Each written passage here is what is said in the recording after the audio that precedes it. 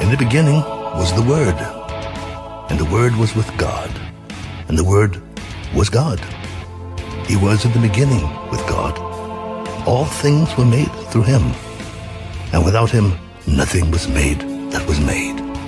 For God so loved the world that he gave his only begotten Son, that whoever believes in him should not perish, but have everlasting life. For God did not send his Son into the world to condemn the world, but that the world through him might be saved.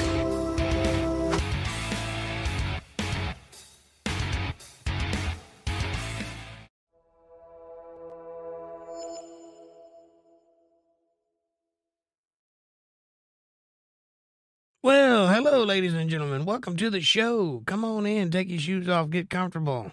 I'm Jake Johnson, and this is Untethered Live on a Sunday night. You know what that means. It's Bible study night. Tonight, we're in the great book of Judges, chapter 13, verse 20. That's where we left off. That's where we're going to pick up. How are you doing? How's the world where you are? It's raining like cats and dogs here. I know, because I went outside and stepped right in a poodle. Lisa Reen, what's happening? Hello. Welcome to the show. Come on in. How are you doing this fine evening?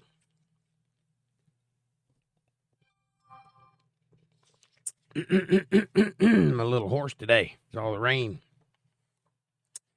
But that's all right. I'd rather be a little horse than a little jackass.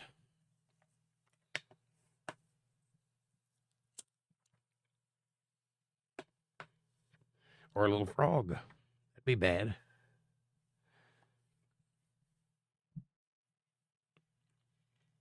It's gorgeous here in Kansas today. Oh, well, I'm not in Kansas anymore. It's raining bad out here. Well, it's stopped at the moment, but it's been raining all afternoon. But it's soggy out there, nonetheless. But I'm glad it's nice weather where you are. That means it ain't all over the whole country.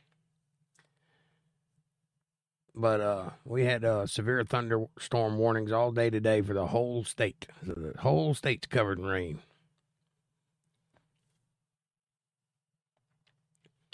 But that's all right. It'll be all right in the morning. As long as the internet holds out, we're good. Of course, I do have a bad habit of losing internet when it rains, so I may be here, I may not, who knows. But I think it'll be all right. It's been holding pretty strong. And now the worst of it's over, so I can't imagine that it just go out for no reason. How was your week? It was good. Had a long week. Didn't really accomplish much, but wasn't bad. It's comfortable. Thank you for asking. How was yours?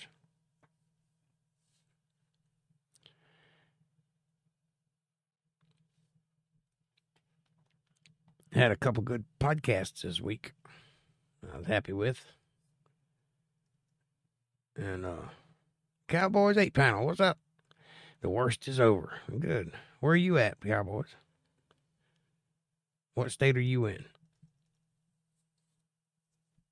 I believe I've already asked this question, but I can't remember the answer.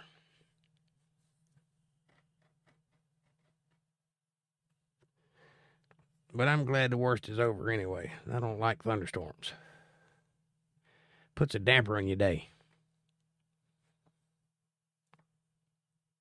West Georgia. Okay. That is a GA, right? No, that's OA. What is it, OA? Is that Oklahoma? PA. Gotcha. Pennsylvania. Got it.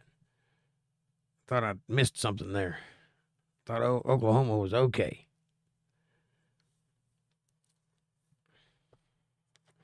Boring mostly, but today I got a lot of stuff accomplished. Yay me. Yay you. I'm glad you got it. Get it while the getting's good, because you ain't getting any younger. He says as he looks in the mirror. Looks at the length of his teeth. And his scraggly beard. Charges for the day. Where are you? I'm in North Carolina. On the East Coast. eastern part of North Carolina.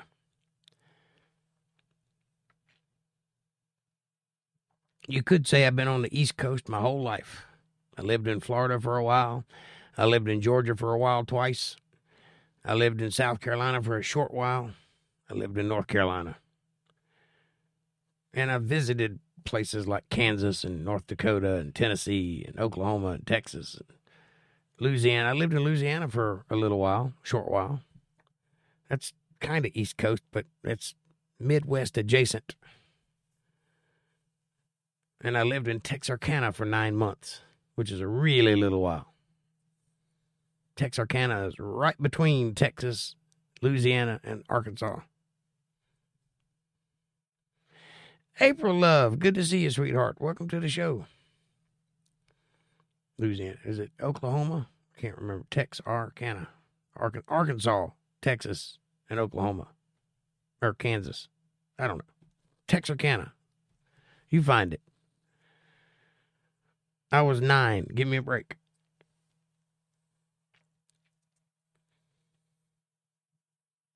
There's a big lake there, so big you couldn't even see the other side of it. And I lived there on the coast of that lake. And there was lots of logs laying down, so we'd walk across those logs, look at the fiddler crabs and such. And I learned some very valuable lessons there in Texarkana. I've been around a bit, LOL. A little bit. I can't read. My glasses are going bad. April says, hello, welcome Lisa Reen and Cowboys 8 Panel. Good to see you, loves. Good to see you too, sweetie. How are things? Hope you're staying dry down there in Florida town.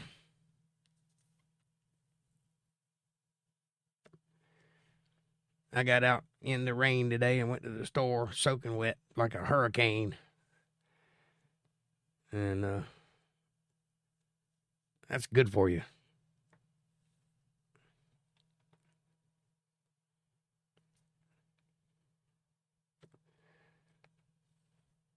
I'm trying hard not to be negative, LOL. Well, don't be negative. Be positive. Remember that electrons flow from negative to positive. So if you want to be energetic, be positive.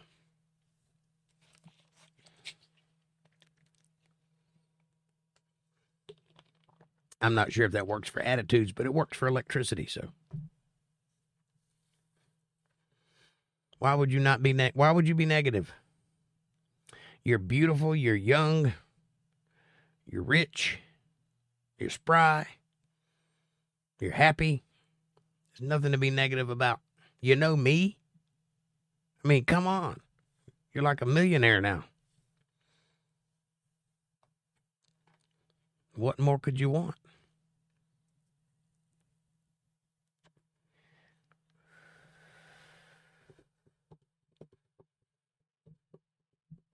It's going to be a good lesson tonight. This book of Judges is quite interesting. A lot of stuff went on back then. A lot of ups and downs, ins and outs, goods and bads. I sprayed some soap on the hibiscus flowers in the rain. Flowers, yay, says Cowboys 8 Panel. That sounds fun. Hibiscus. Is that's them purple ones, right? Oh, the purple flower.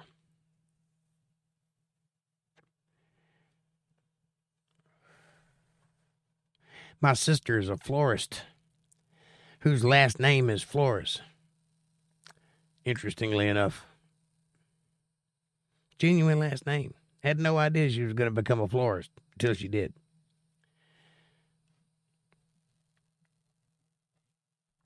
Aha, says April. It's so hard when your times are hard and emotionally distraught. Always happens at the lowest times. I'm sorry you're having a tough time, honey. What are you having troubles with? Tell me, besides your pet. Besides that, what's going on in your life? I already know about that one. And let me see if I can't make you feel better.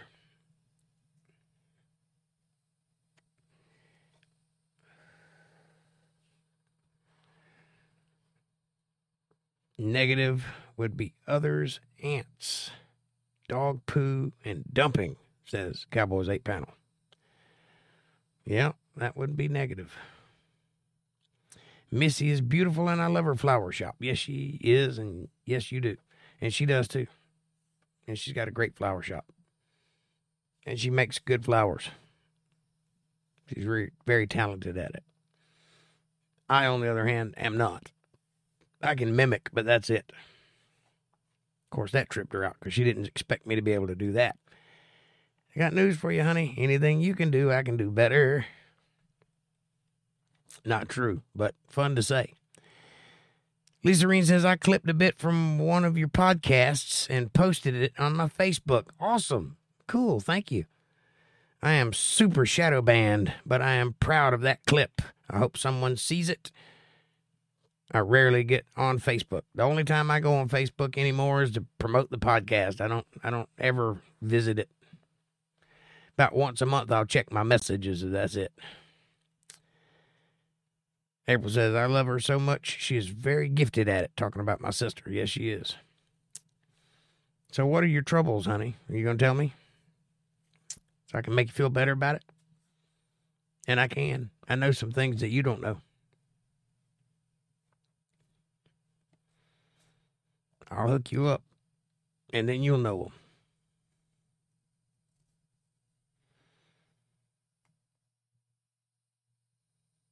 But I got to know what the problem is so I know where to aim this thing.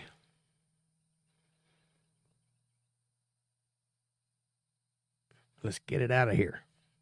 Get you back on the right track. Happy. Like Lisa Reen, who used one of my clips on her Facebook page. I'm going to have to go check that out. Do you know which one it was? And I appreciate you clipping my content. That's nice. No, you know a lot. I'm learning from you. Well, yeah, that's not what I meant by that. We love you, April. Cheer up, girl. Chin up, girl, says Lisa Reen. That's what I meant by that. There's only 3 kinds of problems. I was just trying to get at which one it was. There's death, love, and money. That's it.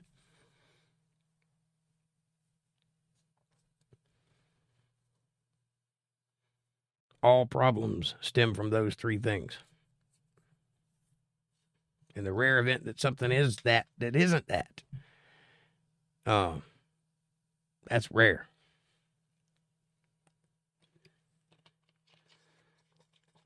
I'm suffering from Mother Nature and in and out of mood swings. I hate it. Oh.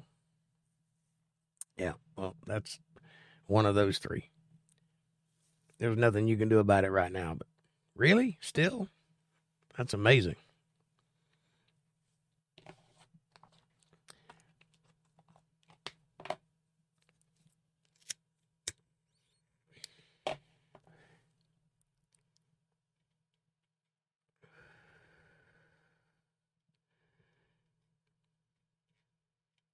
I didn't know such a thing, Mr. McGee. And you misspelled God, by the way. Am I going to have to ban you? Hit the subscribe button before I ban you. 1 minute. I'm nice. And the next, my head is spinning. Ugh. Cowboys 8 panel says, popcorn and roses, April. I think that's what that is. Looks like popcorn. Might be an old smiley face. I'm not sure.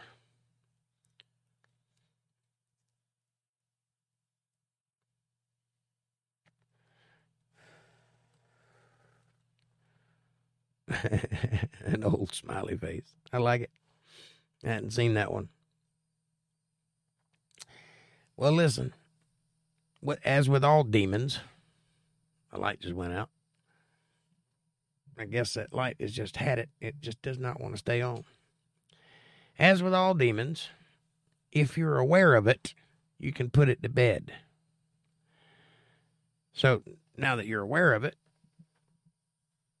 and you know that that's too much, and you know that you just got to deal with a shadow on my face, that light's going out. You know that you're having mood swings. Calm your little self down. Take a deep breath. Tell yourself this is a mood swing and grit your teeth and work through it, and it'll go away. Let me see if I can brighten up the screen a little bit. That might help. Da-da-da, da-da-da, da-da-da, the Elmo song. That's better. I can live with that. Except now my mouse is freezing up on me. Okay. There's still a shadow on my face, but you just have to deal with it.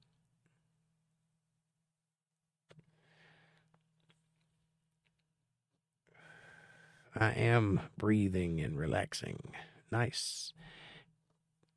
Kevin says, hey, Jake, Lisa Reen, and Cowboy. Kevin, don't speak. I'm just kidding. All right.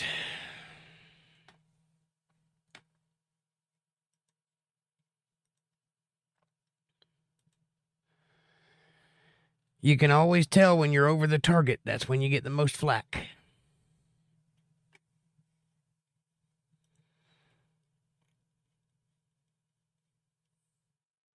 And you're out of here.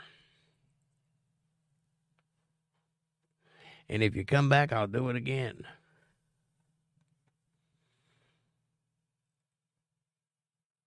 Well, chin up, honey. Life is full of different stuff, good and bad. All of it ain't going to be good. Some of it is. April says, bam. That's right. Band hammer. Strike it while it's hot.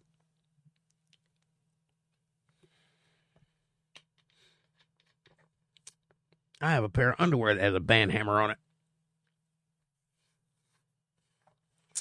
Got it as a gift. I learned a little bit about labeling things that irk me.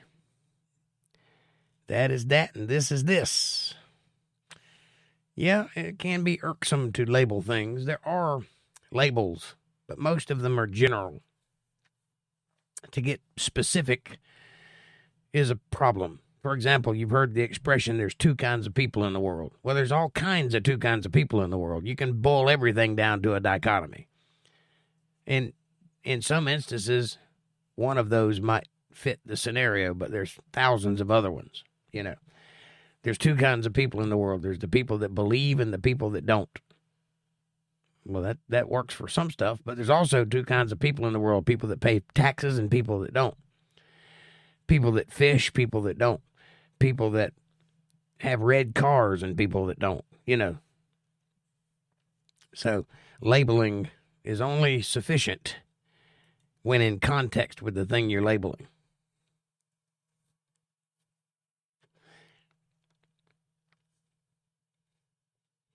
What did you learn specifically, and how can you apply it to your life for anyone who's listening?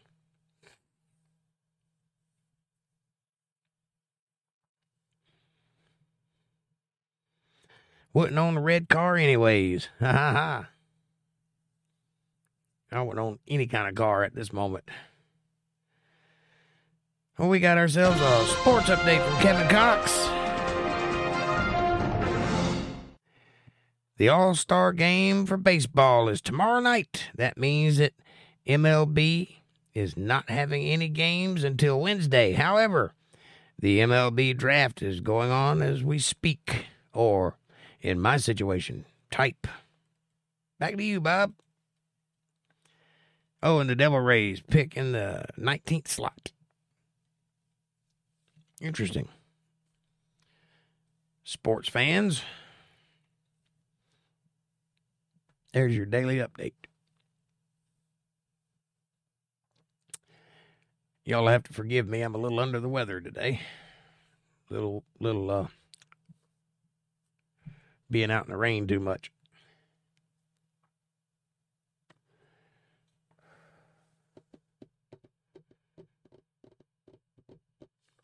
So, Cowboys 8 panel, what did you learn about labeling and how can you apply it to your life for anybody who might be listening? It's all rigged, says April. It can be. That seems to be the way it is anymore.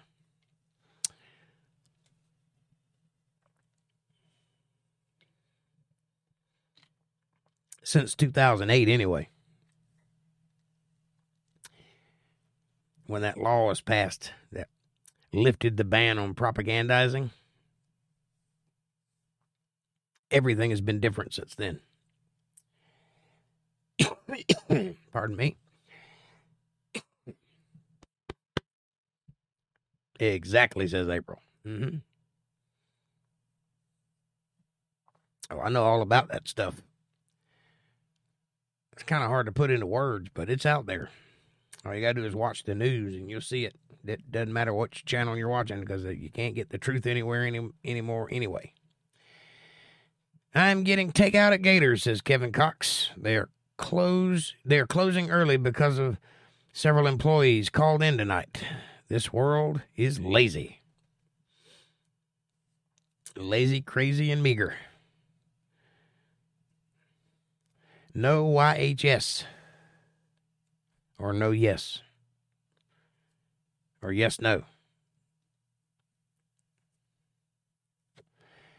Cowboys 8 Pound says, I try to focus on me and find others are, well, you know, problematic. Yes, I know. ATL, what's up, buddy? Yes, the government is corrupt, and so is every other institution. It is the true systemic problem. Corruption. Sorry, typo. I figured it was a typo.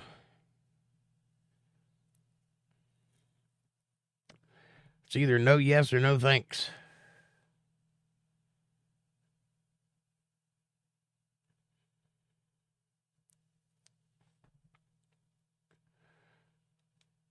Or no Yankees. Could be that. I'm in favor of that one. I don't mind Yankees at all. I'm just teasing. I prefer damn Yankees, though. Do you know what the difference between a Yankee and a damn Yankee is? A Yankee is somebody from up north. A damn Yankee is somebody that's from up north that moves down south because it's better.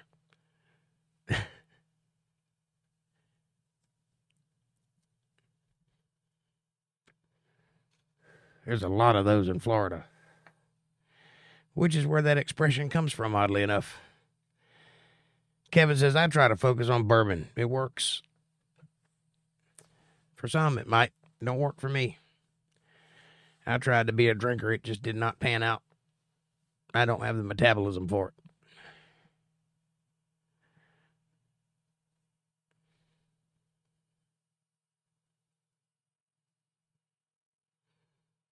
But most people self-medicate in some fashion. It's necessary. It's a painful world we live in.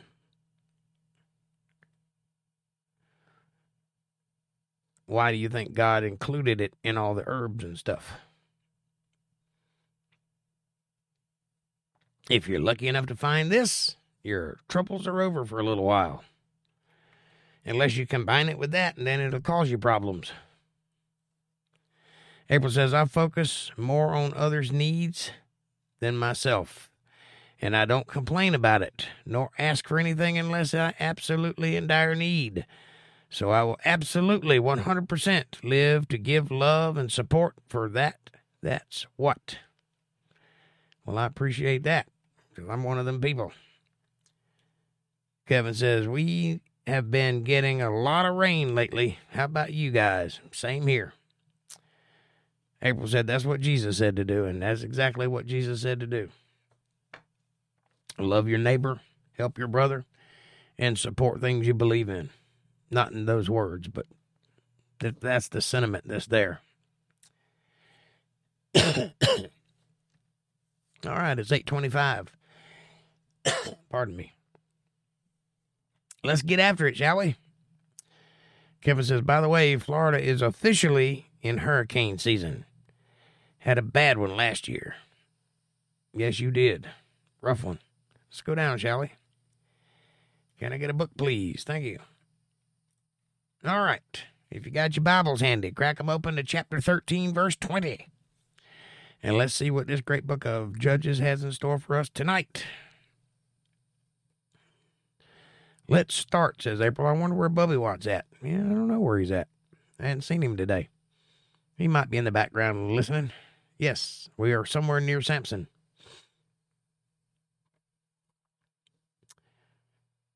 For it came to pass, when the flame went up towards heaven from off the altar, that the angel of the Lord ascended in the flame of the altar.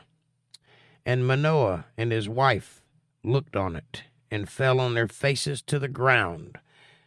Now, keep in mind that just about every time an angel appears, the people's instinct is to fall to the ground, put their face at their feet. And the angel usually says, get up, don't worship me. I'm not here to be worshiped. I'm just like you. I'm a messenger from God, but I'm just like you. You worship God, you don't worship angels. So this is a false instinct to worship anything that's more powerful than you. You worship God, period. But the angel of the Lord did no more appear to Manoah and his wife. Then Manoah knew that he was an angel of the Lord. Yeah, because he appeared when you sacrificed to him. That's the angel that works for God. That would be Gabriel, the archangel. And Manoah and his wife. And Manoah said unto his wife, there it is. We shall surely die because we have seen God. No, you haven't seen God. You saw an angel. But his wife said unto him, if the Lord were pleased to kill us, he would not have received the burnt offering and a meat offering at our hands. Neither would he have showed us all these things, nor would, as at this time, have told us such things as these. Now, it didn't go into what the angel told them. It didn't go into what it showed them. But clearly, the wife understands what's happening here. The man is terrified that he's going to die because he saw God. He did not see God. He saw an angel of God. That's different. Undoubtedly, the angel that appeared before Manoah and his wife told them that they were about to conceive a son and what to do with him, because this is a special kid they're about to bear. You don't even know if angels can see God. They most certainly can see God.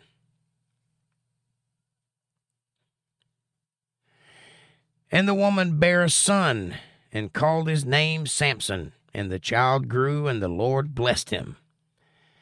And the Spirit of the Lord began to move him at times in the camp of Dan between Zorah and Eshtaol, meaning that he would get bouts of information that he would share with people, get bouts of visions that he would see that came to pass, that sort of thing. And Samson went down to Timnath, and saw a woman in Timnath of the daughters of the Philistines. And he came up and told his father and his mother, and said, I have seen a woman in Timnath of the daughters of the Philistines. Now therefore get her for me to wife. To which his parents said, slow your roll there, Samson. You're only 9 years old. You have to wait a little while. They didn't say that. So in other words, he went to town and saw a hottie and fell in love. This, you will learn, is the downfall of most men, including those of the Bible. Then his father and his mother said unto him, is there never a woman among the daughters of thy brethren, or among all my people, that thou goest to take a wife of the uncircumcised Philistines? And Samson said, but Mom, she's hot. He didn't say that. And Samson said unto his father, get her for me, for she pleaseth me well. He kind of said that. But his father and his mother knew not that it was of the Lord, that he sought an occasion against the Philistines. For at that time the Philistines had dominion over Israel. So at this particular portion of time, the Philistines were in charge of that area. And God sought to take them down a peg or two. The only way he can do that is to put someone in there who can do so. And that would be Samson. Then went Samson down and his father and his mother to Timnath, and came to the vineyards of Timnath, and behold, a young lion roared against him. A young lion, kitty cat. And the Spirit of the Lord came mightily upon him, and he rent him as he would have rent a kid. In other words, he ripped it in half, much like you do a kid when you this is an allusion to the Hebrew blood covenant, where they would split a kid down the middle, put both halves on either side of a party, and the party would then walk through it while making promises to each other and worshiping God. That's where the expression, yea, though I walk through the valley of the shadow of death, comes from. Hebrew blood covenant. Look into it. It's pretty interesting. That's what this means. That's the expression being used here. And he had nothing in his hand, meaning he didn't use a knife. He split it by grabbing it and ripping it in half. Strong kid, this kid. But he told not his father or his mother what he had done. He killed it when they weren't looking. That's a red flag, by the way. And he went down and talked with the woman, and she pleased Samson well. And he said, hey, I just killed a lion. She was like, ooh. That didn't happen. And after a time he returned to take her, and she turned aside to see the carcass of the lion, and behold, there was a swarm of bees and honey in the carcass of the lion, which is weird. And he took thereof in his hands, and went on eating, and came to his father and his mother, and he gave them. This is all happening in the same day. It seems like there's a period of time that's passed, because it says that he went away and came back, but he went away in the market and came back. He gave his father and his mother, and they did eat. But he told not them that he had taken the honey out of the carcass of the lion, because that would be gross. So his father went down unto the woman, and Samson made there a feast. For so used the young men to do so.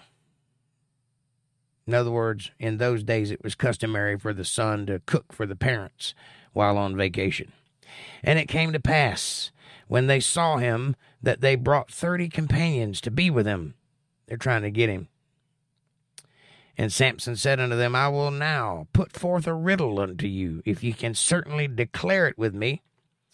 If you can certainly declare it to me within 7 days of the feast, and I find it out, then I will give you 30 sheets and 30 changes of garments. But if you cannot declare it me, then shall you give me 30 sheets and 30 changes of garments. And they said unto him, Put forth thy riddle, that we may hear it. So this is a bit of a challenge to the friends that have gathered around. Apparently, Samson is looking to up his wardrobe. And he said unto them, Out of the eater came forth meat, and out of the strong came forth sweetness. And they could not in 3 days expound the riddle. And it came to pass on the 7th day that they said unto Samson's wife, Entice thy husband, that he may declare unto us the riddle. Now, this is calling Samson's girl his wife already. Let me go back and read and make sure I didn't skip something.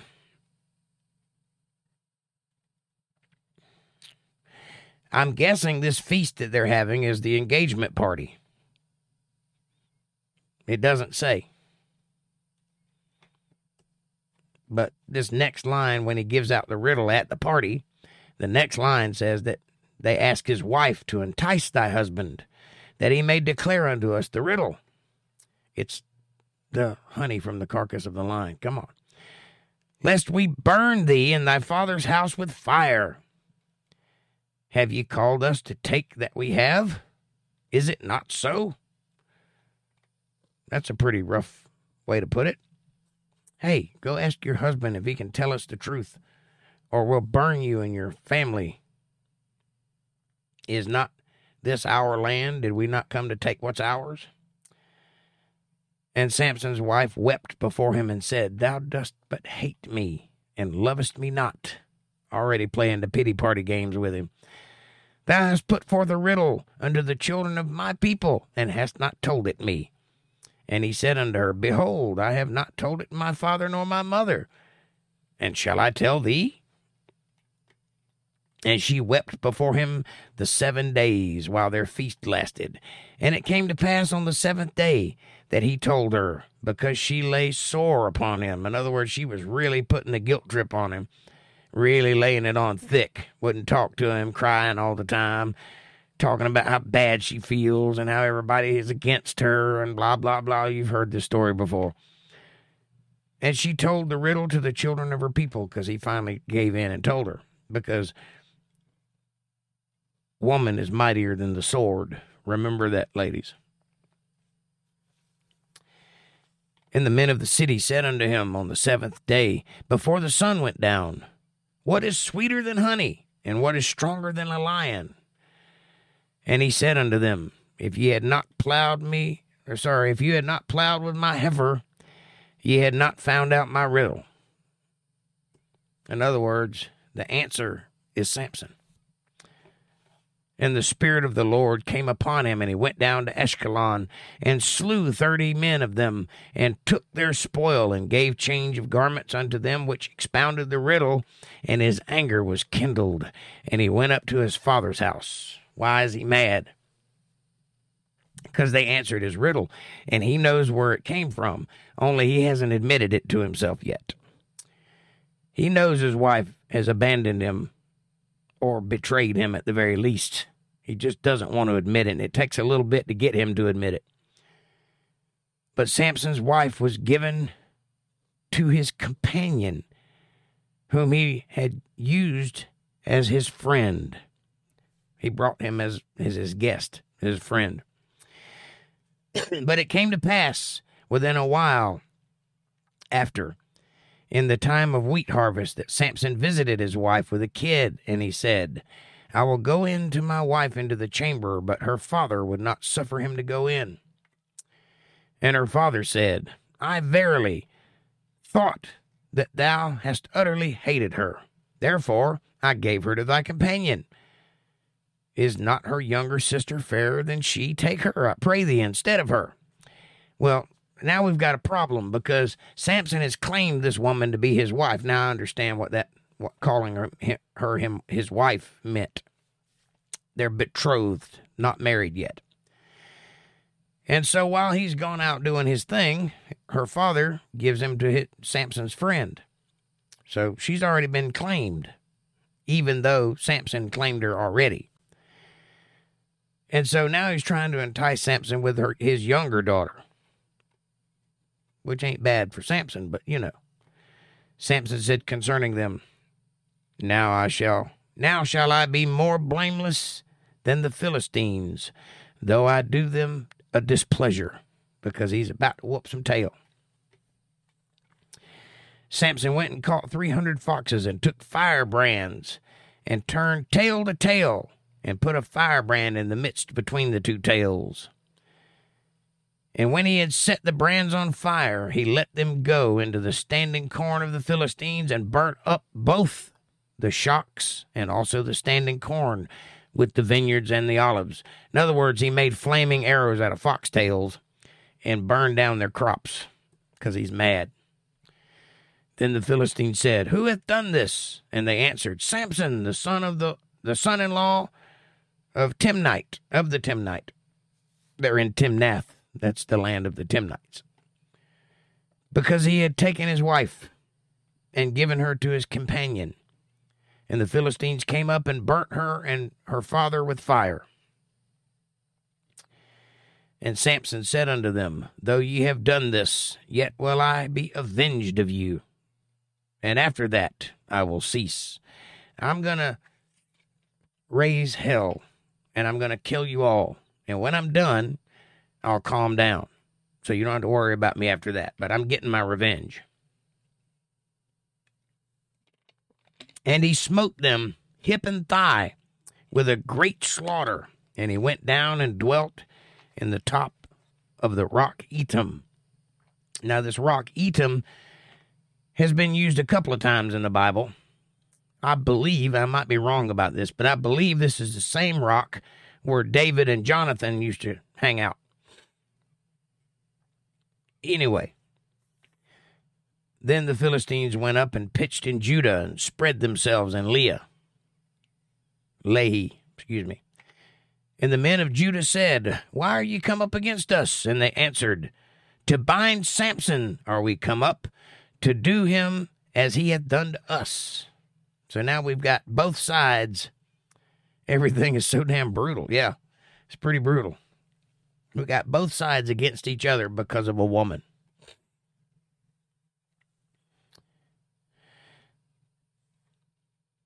Then 3,000 men of Judah went to the top of the rock Etham and said to Samson, Knowest thou not that the Philistines are rulers over us? Don't you understand they're in charge?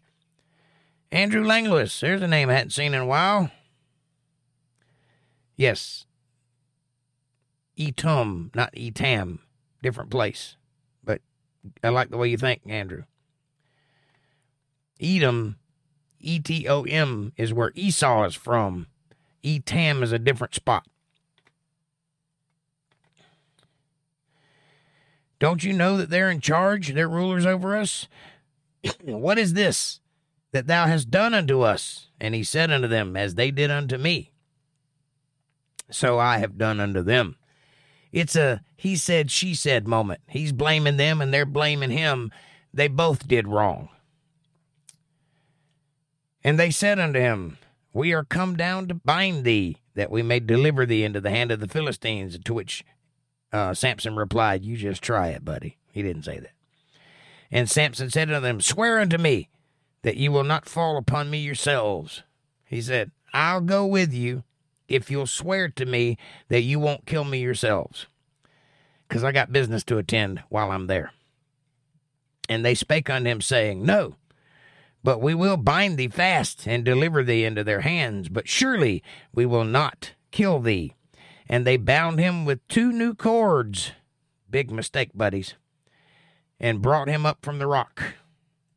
Those 2 new cords, that don't mean anything to this man Samson, who it has not alluded to yet, but was quite the strapping gentleman. He was very, very strong.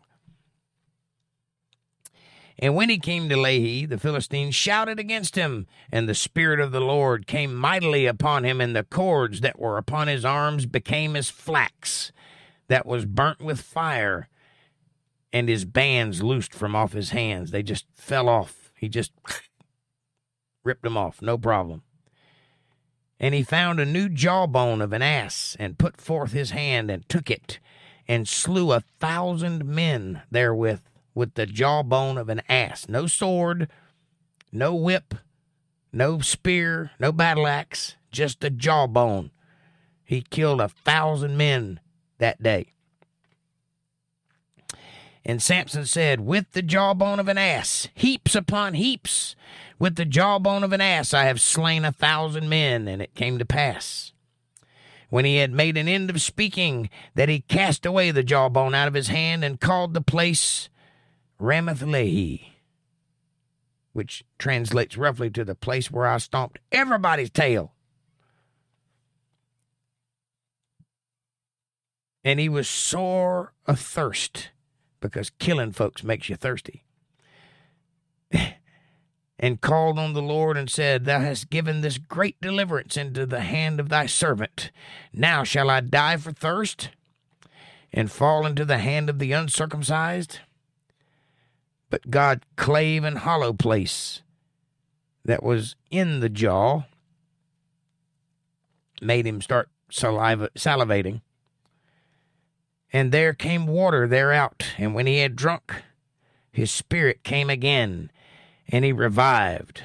Wherefore he called the name thereof Enachor, which is in Lehi unto this day.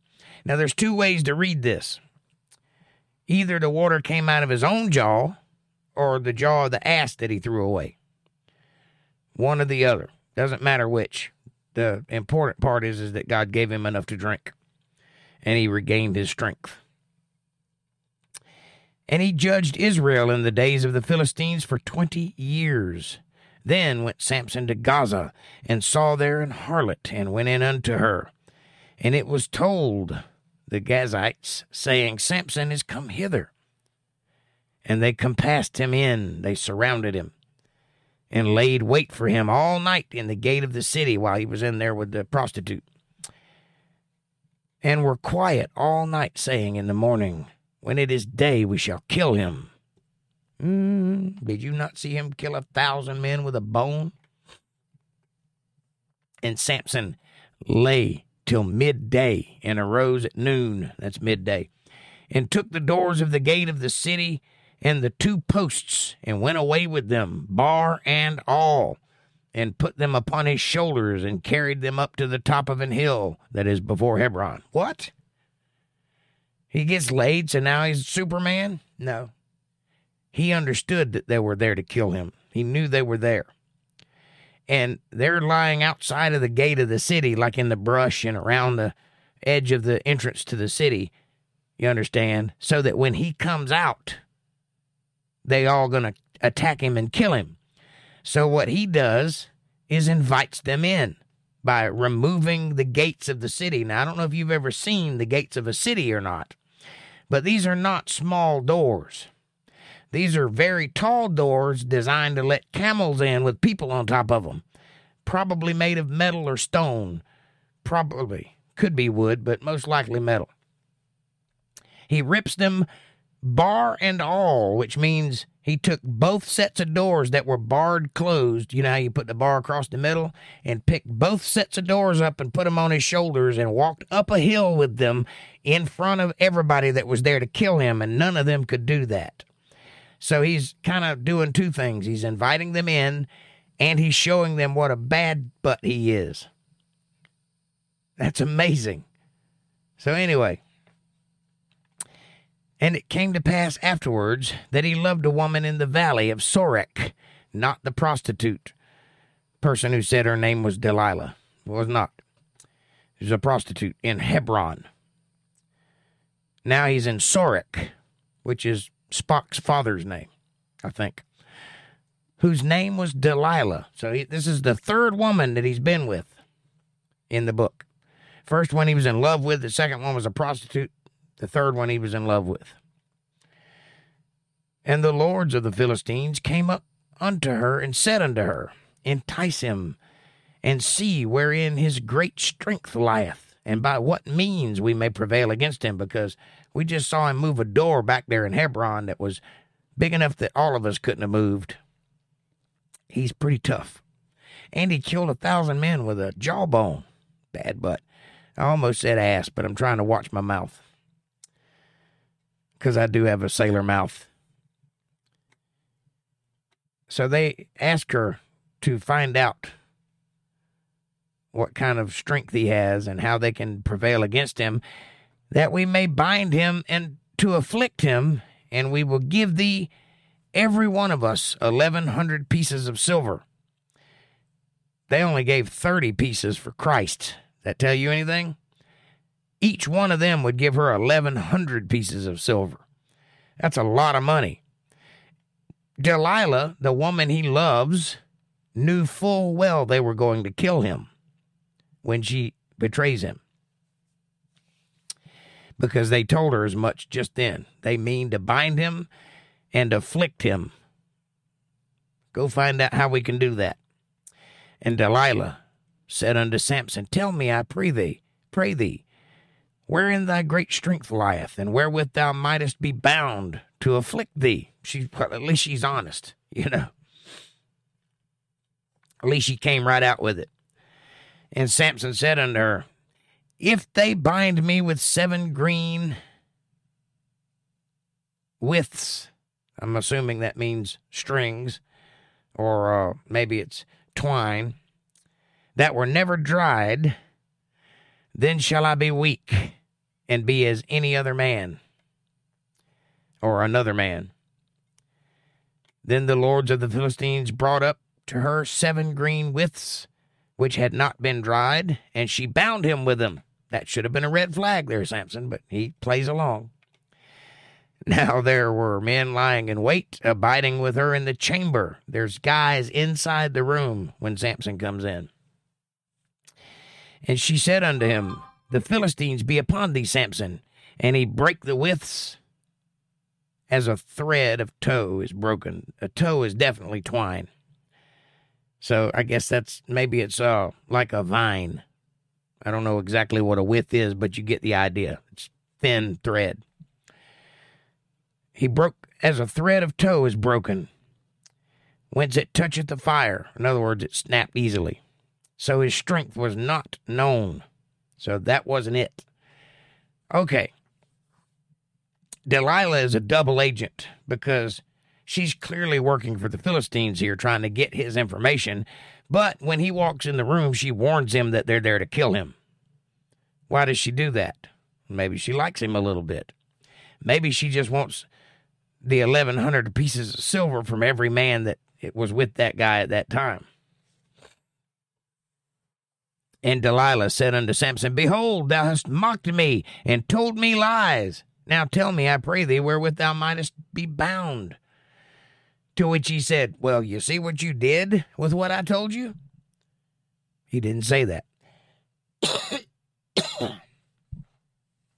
And he said unto her, If they bind me fast with new ropes that were never occupied, then shall I be weak and as another man. Again, not true. Delilah therefore took new ropes and bound him therewith, and said unto him, The Philistines be upon thee, Samson. Now I think she's playing with him. Same thing. Binds him up herself, and then warns him they're there to kill him. And there were liars in wait abiding in the chamber, and he brake them from off his arms like a thread. And Delilah said unto Samson, Hitherto thou hast mocked me again, and told me lies. Tell me wherewith thou mightest be bound. And he said unto her, If thou weavest the 7 locks of my hair, or my head, with the web, meaning if you put my hair in a French braid, which is basically what they're talking about, and she fastened it with a pin, and said unto him, The Philistines be upon thee, Samson. And he awakened out of his sleep, and went away with a pin of the beam, and with a web. In other words, he left that place wearing a French braid. What a laughingstock he must have been, huh? And she said unto him, How canst thou say, I love thee, when thine heart is not with me? And thou hast mocked me these 3 times. You've told me how to kill you, and you didn't let me kill you. How could you love me if you won't let me kill you? And Samson's like, Well, I'm not an idiot. But apparently he is, because he does love her. And hast not told me wherein thy great strength lieth. And it came to pass when she pressed him daily with her words, and urged him, so that his soul was vexed unto death. He's so tired of hearing her talk, that he told her all his heart, and said unto her, There hath not come a razor upon mine head. Now, you see, this is not ignorance. This is naivety. He's thinking, ain't nobody going to be able to cut my hair, because I'll stop them. And she's been nagging at him for days and days and days. Tell me. So finally he says, You know what? It's because I got long hair. That's why. And then he tells her foolishly that I have been a Nazarite unto God from my mother's womb. What does that mean? That means he's never drank anything strong. He's never eaten meat. Hey, Ajot, I just saw you walk in. I've been eyeballing you. Great read tonight. Thank you. Appreciate you. A Nazarite is a vow given to God. They don't cut their hair at all, ever. They don't eat anything strong. They don't drink anything strong. They eat locusts and bugs and herbs and things like that. And they drink honey and milk. That's it. So they're pure, which is why he's so strong and so well put together. Let that be a lesson to all you folks out there, that if you want to be strong and well put together, stop eating processed foods and start eating things that grow out of the ground. Simple, easy, effective, not nearly as filling, but will do the job.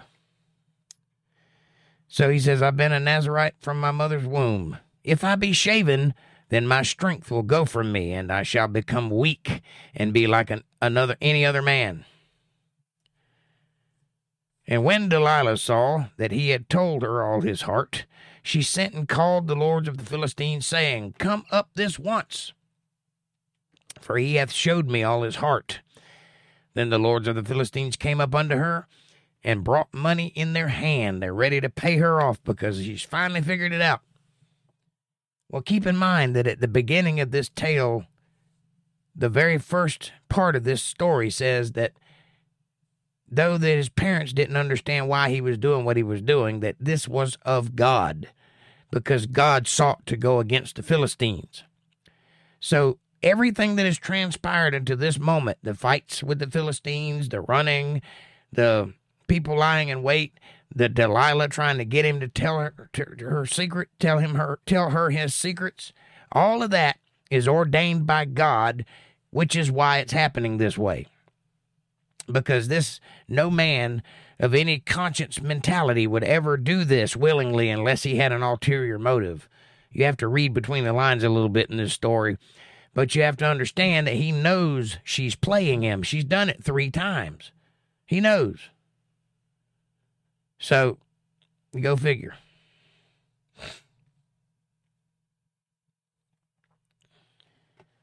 It's my honey, my baby. Don't put my love upon your shelf. Don't give me no lies and keep your thing to yourself. And when Delilah, I read that part.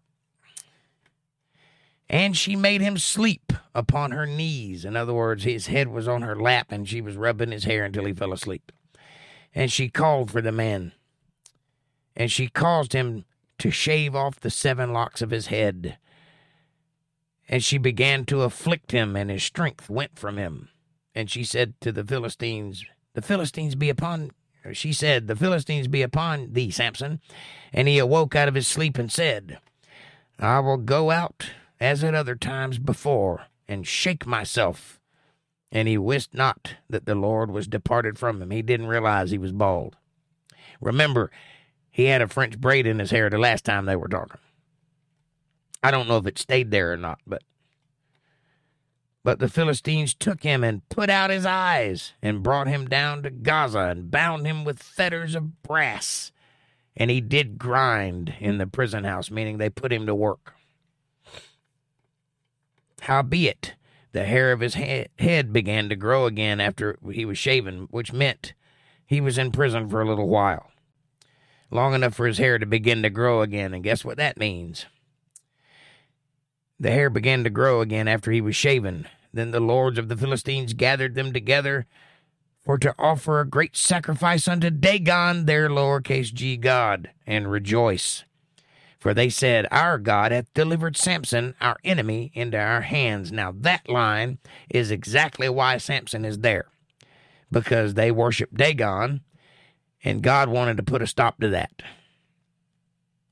So he put Samson in this position, because Samson is one of God's. And when the people saw him, they praised their lowercase g God. For they said, Our God hath delivered into our hands our enemy, and the destroyer of our country, which slew many of us. I don't think he has. It's our God that did that. And it came to pass when their hearts were merry, meaning they were drunk, and they said, Call for Samson that he may make us sport. In other words, this blind guy with no eyes and in chains of brass. Bring him out so we can make fun of him.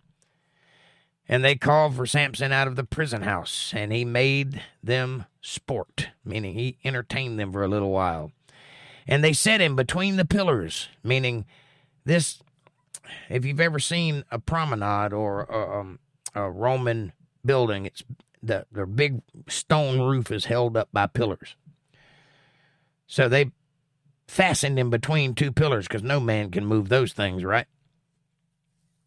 And started to make fun of him, probably throw things at him and such. Make fun of his bald head. And Samson said unto the lad that held him by his hand, Suffer me, that I may feel the pillars whereupon the house standeth, that I may lean upon them. He's playing the fool here. Let me lean up here. I'm tired. I can't see. Let me feel the pillars. Now the house was full of men and women, and all the lords of the Philistines were there, all of them. They're all under one roof, one giant stone roof. And there were upon the roof about 3,000 men and women that beheld while Simon made sport. So there's 3,000 people on the roof. Imagine how many people's inside the building. And Samson called unto the Lord and said, O Lord God, remember me, I pray thee, and strengthen me, I pray thee, only this once, O God, that I may be at once avenged of the Philistines from my eyes, for my two eyes. And Samson took hold of the two middle pillars upon which the house stood. Those are the load-bearing support beams. And on which it was borne up, meaning it's what held it up. Of the one with his right hand and of the other with his left. And Samson said, Let me die with the Philistines. And he bowed himself with all his might, and the house fell upon the lords and upon all the people that were therein. So the dead which he slew at his death were more than they which he slew in his life, more than thousands of men. Then his brethren and all the house of his father came down and took him and brought him up and buried him between Zorah and Eshtaol in the burying place of Manoah his father. And he judged Israel for 20 years. And there was a man from Mount Ephraim whose name was Micah. Let's go with Micah.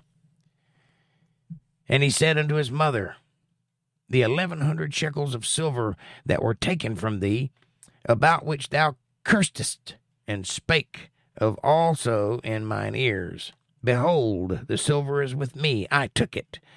And his mother said, Blessed be thou of the Lord my son. See what happens when you're honest? You get blessed by God. This is a different story, by the way. And when he had restored the 1,100 shekels of silver to his mother said, I had wholly dedicated the silver unto the Lord from my hand for my son, to make a graven image and a molten image. Now therefore I will restore it unto thee. Don't do that. That's not what God wants. Hey, Dana, welcome to the show. Come on in.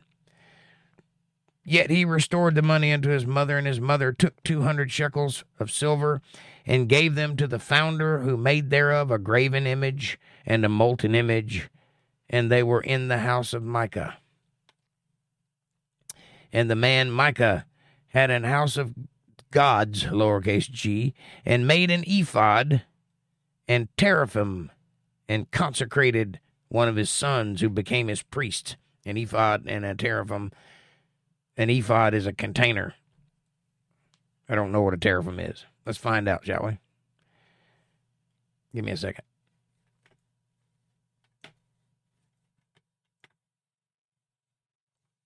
Where's my mouse?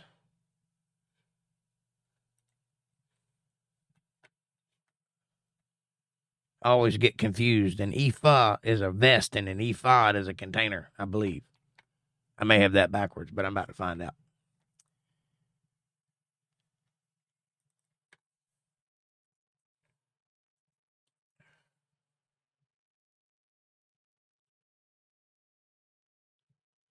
Okay, a teraphim is a small image. So an ephod is a container, and he had a small image, like a little statue. That's what a teraphim is. Used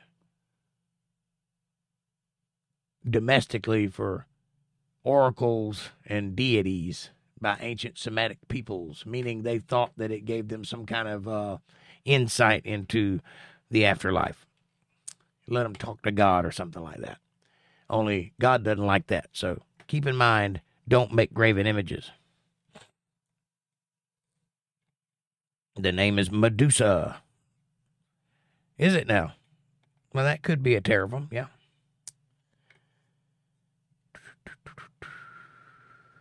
Where am I at? Made an ephod and a teraphim and consecrated one of his sons, who became his priest in this false god's house. In those days, there were no king in Israel, But every man did that which was right in his own eyes. So it was like the wild, wild west. And there was a young man out of Bethlehem, Judah, which is Bethlehem, where the Judaic people live, of the family of Judah, which is why it's called Bethlehem, Judah, who was a Levite. And he sojourned there. Well, he was either a Levite or he was Judah. It can't be both. So apparently he lived with the Jewish people, but he was a Levite. And this young man. And the man departed out of the city of Bethlehem, Judah, to sojourn where he could find a place.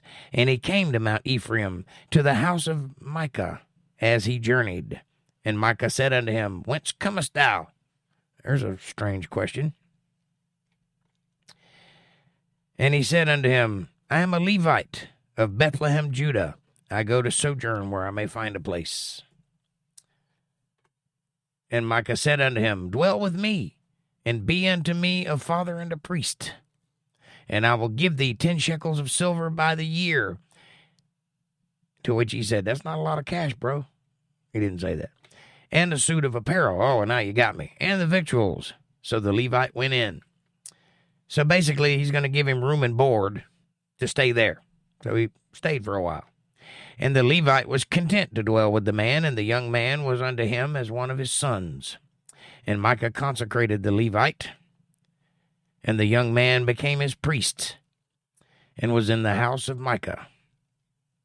Then said Micah, Now know I that the Lord will do good to me, seeing I have a Levite to my priest. Well, you see, in those days, they weren't that choosy. They would follow whatever God would do them well.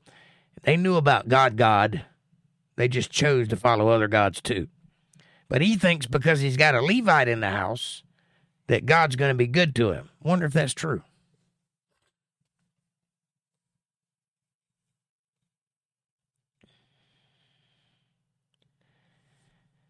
In those days, there was no king in Israel. In those days, the tribe of the Danites sought them an inheritance to dwell in. For unto that day, all their inheritance had not fallen unto them among the tribes of Israel. So they hadn't got their inheritance yet. So they're looking. And the children of Dan sent of their family 5 men from their coasts, men of valor, from Zorah and from Eshtaol, the same place Samson came from, right in between, to spy out the land and to search it. And they said unto them, Go, search the land. Who, when they came to Mount Ephraim, to the house of Micah, they lodged there. And when they were by the house of Micah, they knew the voice of the young man, the Levite. And they turned in thither and said unto him, Who brought thee hither? Where did you come from? How did you get here? And what makest thou in this place? And what hast thou here? A lot of questions. And he said unto them, Thus and thus dealeth Micah with me, and hath hired me, and I am his priest. So they said, Ain't you a Levite? And they said unto him, Ask counsel, we pray thee, of God, our God, that we may know whether our way which we go shall be prosperous. And the priest said unto them, Go in peace before the Lord is your way wherein ye go. Wherever you go, that's where you should be. That's what he told them. Go in peace. Wherever you end up, that's where you're supposed to be. Then the 5 men departed and came to Laish, and saw the people that were therein, how they dwelt careless, after the manner of the Zidonians, quiet and secure. And there was no magistrate in the land that might put them to shame in anything. And they were far from Zidonians, and had no business with any man. They were just kind of there. They were dwellers.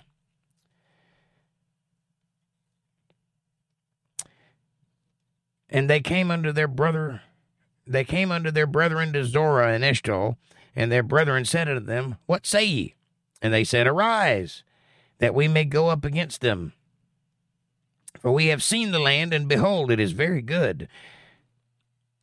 And are you still ready? Be not slothful to go. Don't be lazy. And to enter to possess the land. This is your land. God promised it to you. Let's go get it. When ye go, ye shall come unto the people secure, and to a large land, for God hath given it into your hands, a place where there is no want of anything that is in the earth. These people are miserable. They don't want anything. They're not working. They're not setting up cities. They're not doing anything. They're just there. So this is your place. And there went from thence of the family of the Danites out of Zorah and out of Eshtaol 600 men appointed with weapons of war. And they went up and pitched in Kirjathjearim in Judah. Wherefore they called that place Mahanadan. Mahanadan. I'm going to go with that one. Mahanadan. Unto this day. Behold, it is behind Kirjathjearim. So Mahanadan is behind Kirjath. And they passed thence unto Mount Ephraim, and came unto the house of Micah, and answered the 5 men that went to spy out the country of Laish, and said unto their brethren, Do ye know that there is in these houses an ephod, and a teraphim, and a graven image, and a molten image? Now therefore consider what ye have to do. You got to tear that down, because God told you don't have those things. This, they are in the right. I don't know whether the Levite is in the right or not. And they turned thitherward, and came to the house of the young man, the Levite, even unto the house of Micah, and saluted him. And the 600 men appointed with their weapons of war, which were of the children of Dan, stood by the entering of the gate. And the 5 men that went to spy out the land went up, and came in thither, and took the graven image, and the ephod, and the teraphim, and the molten image. And the priest stood in the entering of the gate with the 600 men that were appointed weapons of war. So he's standing there, unable to do anything, while they just ransack his house and take his things. And these went into Micah's house, and fetched the carved image, the ephod, and the teraphim, and the molten image. Then said the priest unto them, What do ye? That's the Levite talking. And they said unto him, Hold thy peace, lay thine hand upon thy mouth, and go with us, and be to us a father and a priest. It is better for thee to be a priest unto the house of one man, or that thou be a priest unto a tribe and family in Israel. Is it better? That's a question. I messed that up. Is it better to be a priest to one man, or to a tribe and a family in Israel? And the priest's heart was glad, and he took the ephod and the teraphim and the graven image, and went in the midst of the people. So they turned and departed, and put the little ones and the cattle and the carriage before them. So they didn't kill anybody, I guess. And when they were a good way from the house of Micah, the men that were in the house near to Micah, when the men that were in the houses near to Micah's house were gathered together and overtook the children of Dan, they cried unto the children of Dan. And they turned their faces and said unto Micah, What aileth thee, that thou comest with such company? And he said, Ye have taken away my gods, which I made, the priest, and ye are gone away. And what have I more? What, you took everything I have. Why do you think I'm here? I'm here to get my stuff back.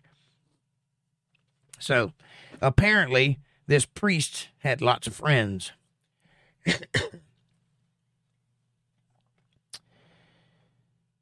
And what is this that ye say unto me? What aileth thee? What do you mean, what aileth thee? You took all my stuff. That's what aileth thee. And the children of Dan said unto him, Let not thy voice be heard among us, lest angry fellows run upon thee, and thou lose thy life with the lives of thy household. This is a threat. This is very clear. Don't talk too loud about your false god. We did you a favor by leaving you alive. Now walk away before you end up dying and killing all the people in your house. And the children of Dan went their way, And when Micah saw that they were too strong for him, he turned and went back into his house. Smart man. And they took the things which Micah made and the priest which he had, and came to Laish unto a people that were quiet and secure, were at quiet and secure. In other words, they were to themselves. They didn't bother anybody. And they smote them with the edge of the sword and burnt the city with fire. Well, they got their aggression out anyway. And there was no deliverer, because it was far from Zidon, and they had no business with any man. And it was in the valley that lieth in Bethrob. And they built a city and dwelt therein, and they called the name of the city Dan. So if you ever wonder where the Danites went, that's how they got there. After the name of Dan their father, who was born unto Israel. Howbeit the name of the city was Laish at the first. That's where we're going to stop for today. Going to be an early one tonight, I think. Man, what a story. I hope that touched your heart. I hope it caused you to think. I hope it causes you to dig deeper into the Word of God and try to understand why these things are happening. Try to understand why God gave that land to those people. Now, they did right by the pastor, or by the Micah guy and his priest. They didn't kill either one of those guys, but they did take their false idols. That's correct, though it may be harsh and a little bit authoritarianism. Authoritarianism. I can't talk. I'm having a stroke. It may be a little of that, but it is right, because commandment number 1, that was written way before this guy ever existed. A law is no false gods, no graven images, no burnt anything, no statues, no crosses, none of that. So I hope this story will give you both sides of that and kind of make you understand. Won't you do me a favor while you're pondering that?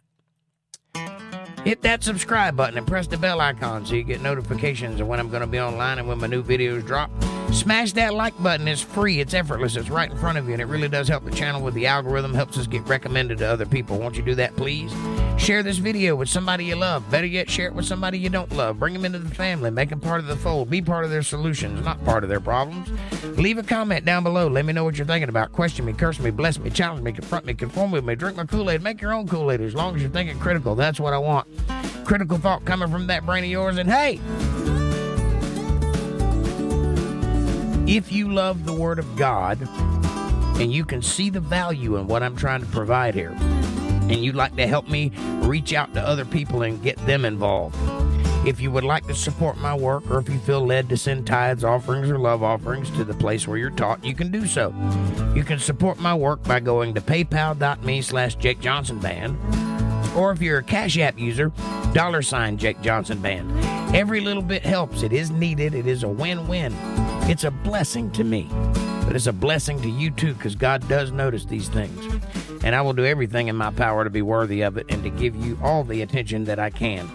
And with that, I will round out this video and take all of your questions and comments. How did you like that? What did you think? Did you learn anything? Does your brain feel like mayonnaise? Do you feel like you've been on a whipping post? Tell me what's on your mind, and I will illuminate. Let me see what I missed in the chat.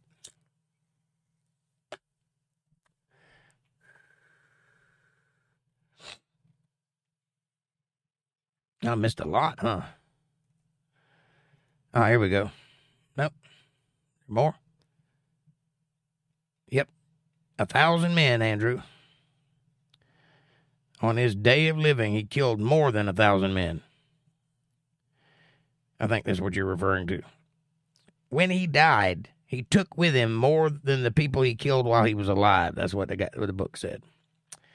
Delilah is her name. Nope. Delilah is the third girl's name. The second girl's name wasn't given. She had a curse on Samson. I don't know if it was a curse, but she definitely wanted that money. Thanks, Andrew Love, says April. I agree. Lisa Reen says, they should have just paid the prostitute to kill him. Well, unless you cut that hair, can't nobody kill him. bad butt, Jake. I love the way you explain it. Keep going. Thank you, sweetheart. I will. So sad. Ouch. We all know what his strengths were. Oh, yeah. And he was hung like a mule. Or some such. I mean, there was his strengths. I mean, where his strengths came from exactly. Hair. Yes. Hey, Jot. Good to see you. Been eyeing you. Great read tonight. Thank you. Boastful, says Lisa Reen. Yes, quite boastful.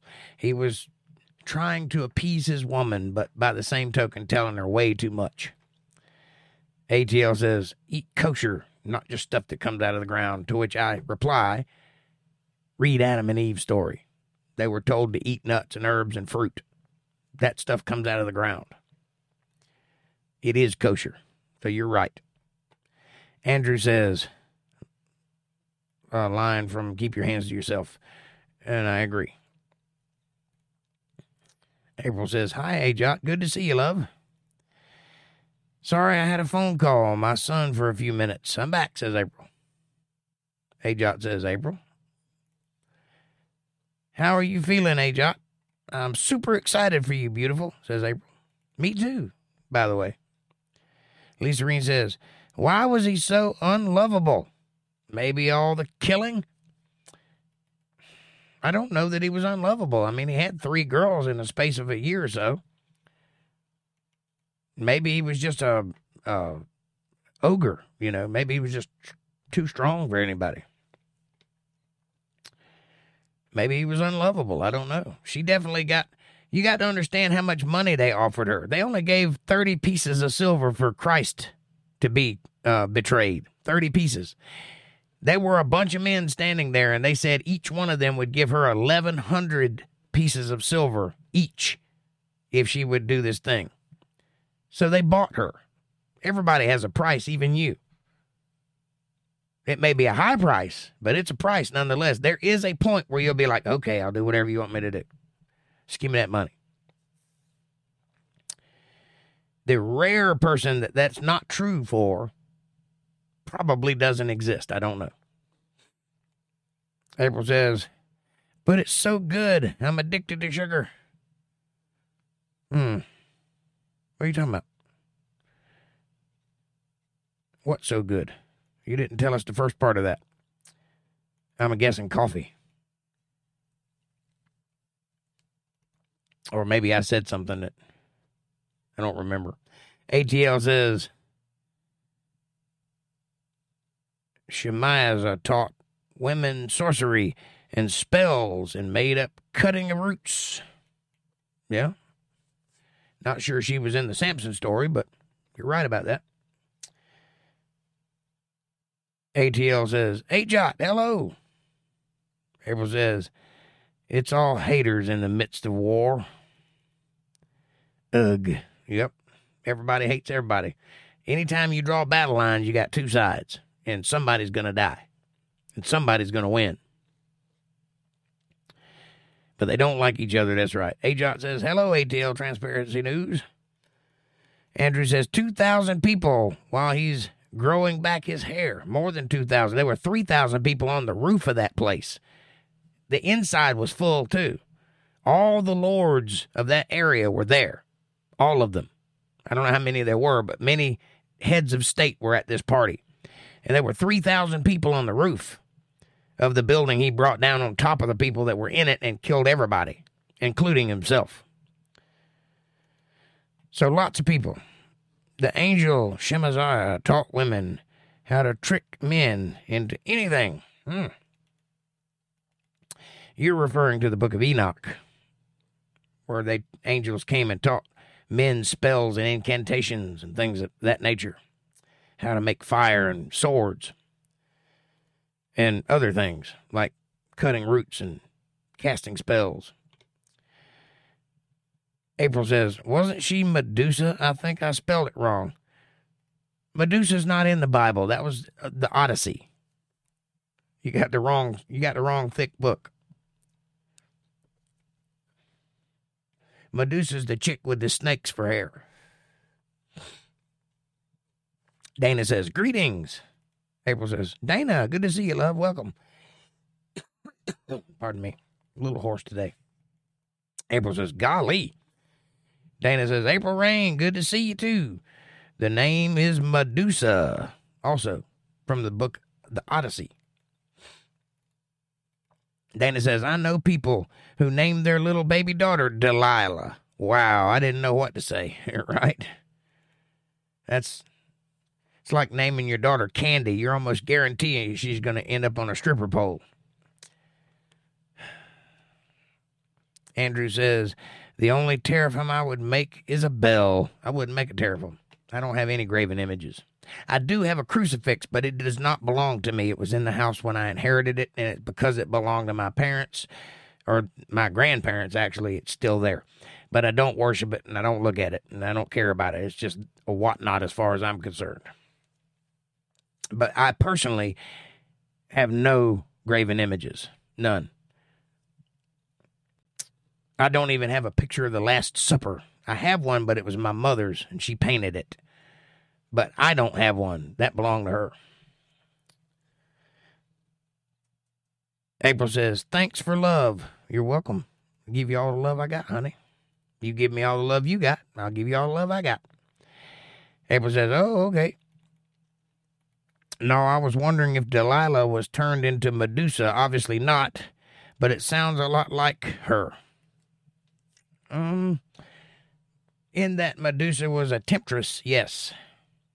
But the story goes way deeper. Read the Odyssey. I think you'll like it. Danny says, I didn't know what to say. Correction. Right. You said it right. I understood what you meant. April says, you're fine, hun, LOL. I appreciate the correction. I do have word correction on my phone, but I need to change some keyboard preferences. Ugh, LOL. I didn't realize I corrected you, but if I corrected you, it's because I was trying to understand what you were saying. Dana says, April Rain, Delilah was a wicked snitch, and Delilah's tribe worshipped their god Dagon. That was the god of the Philistines, all lowercase g's, by the way. True. And I don't know that she was wicked, but she definitely had a price, and they found it. That's what you get for dating strange women, by the way. The Bible warns you not to do that. What does that mean? That means women of a different religious background than you. Not race, religion. Don't date strange women because they will turn on you. They will do lots of things that you shouldn't let them do. April said, thanks, Dana. I appreciate you. Dana says, you are very sweet, April Rain. Yes, she is. She has almost single-handedly kept this podcast afloat for the past 5 years. Very sweet. You too, Dana. Aw, says April. Andrew says, second commandment, never make unto me any graven image. That's commandment number 1.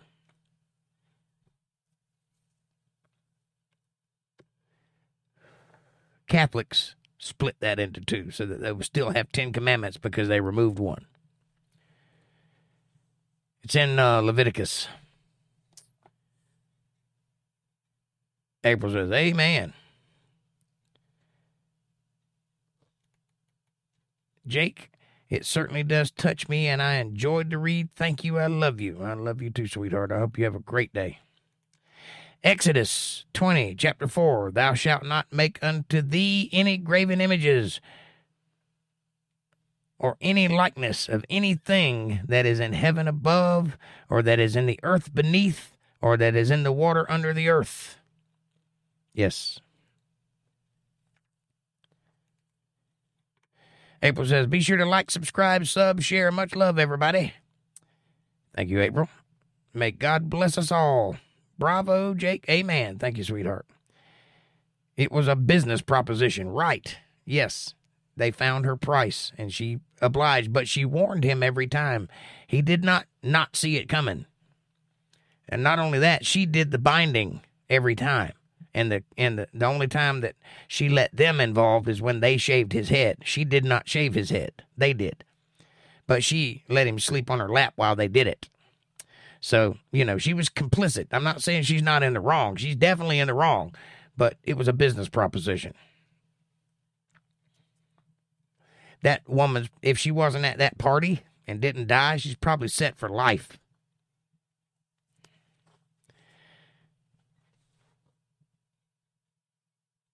April says, LOL, Dana. Dana says, April smiles. He was scary in those times, wasn't he? Cowboys 8-pound says, and wearing makeup, boys. Huh?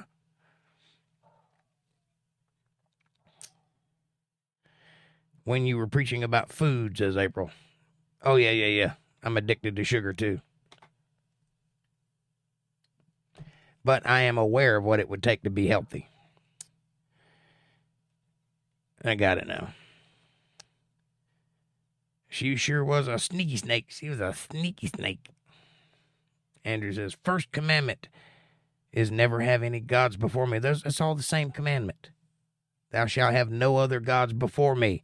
The graven images is part of that. You could technically break that into 2 commandments, but I'm telling you, it's all about the same thing, not to worship anything other than God.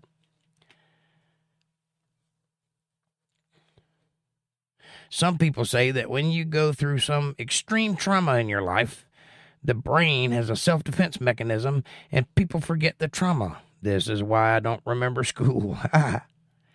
Some people can bifurcate and forget traumatic things.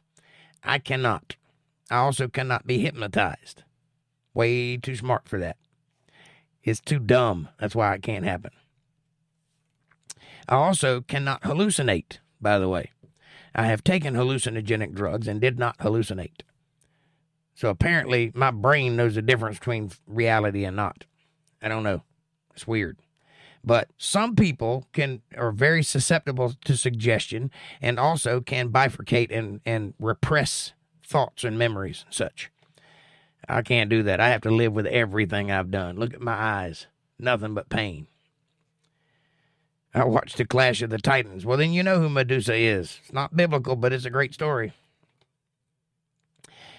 Andrew says, referenced to the Almighty. Right.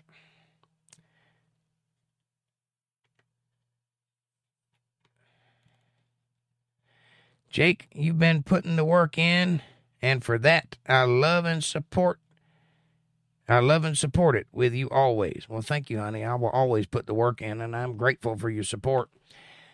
And I am, popcorn and peanut butter broke. So, every little bit helps. I'm not suggesting anything, but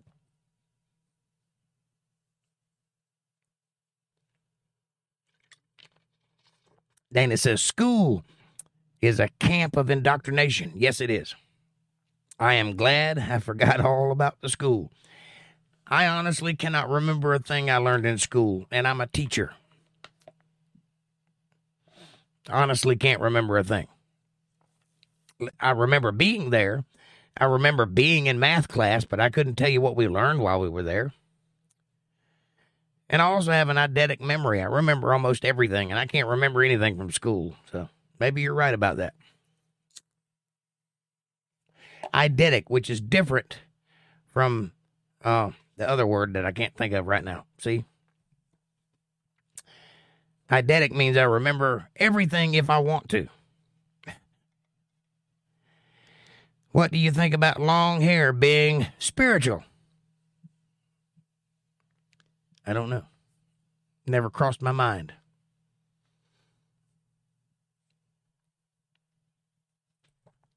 Enough said? Enough said.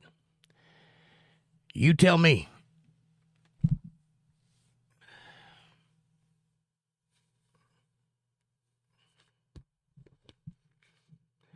What do I think about long hair being spiritual? April says, I believe that. Danny says, school is a traumatic experience. It is good to forget. Well, I know I got beat up a lot in high school. It's pretty traumatic for me. But then again, I lived in a rough area, so I got tough. I'm like, that song, Coward of the County? That was me. Until I turned around and locked the door. You could hear a pin drop.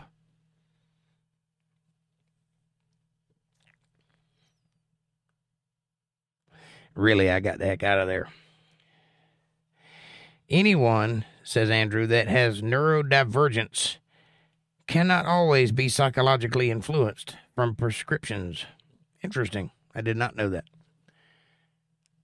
I know that some things don't work on me that work on other people, like the power of suggestion. Like you can yawn all day long and I won't yawn. But I bet you 2 or 3 of you have yawned just because I said the word yawn. You can't hypnotize me. I've tried. I wanted to believe in that stuff. I wanted to believe in psychics and ghosts and all that stuff when I was younger. And I went looking for it. And I couldn't find it. And everywhere I found, all I found was charlatans. There's a bunch of people out there taking advantage of other people. But very, very seldom have I ever found anybody that made sense that could actually do those things. I don't think it's real. I don't think hypnotism is real. But some people swear that they can be hypnotized. Am I calling them a liar? Not necessarily, because I admit there are things that I don't know, but it doesn't work on me. I can tell you that from experience.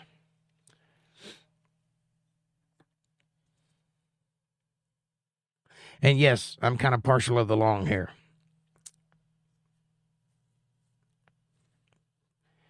And no, it's not an identity thing or a political thing.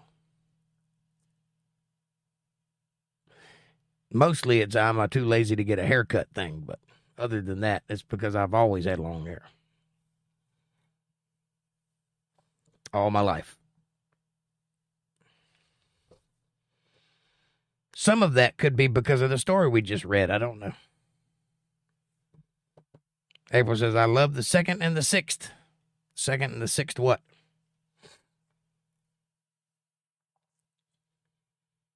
Grade? You love the 2nd grade and the 6th grade?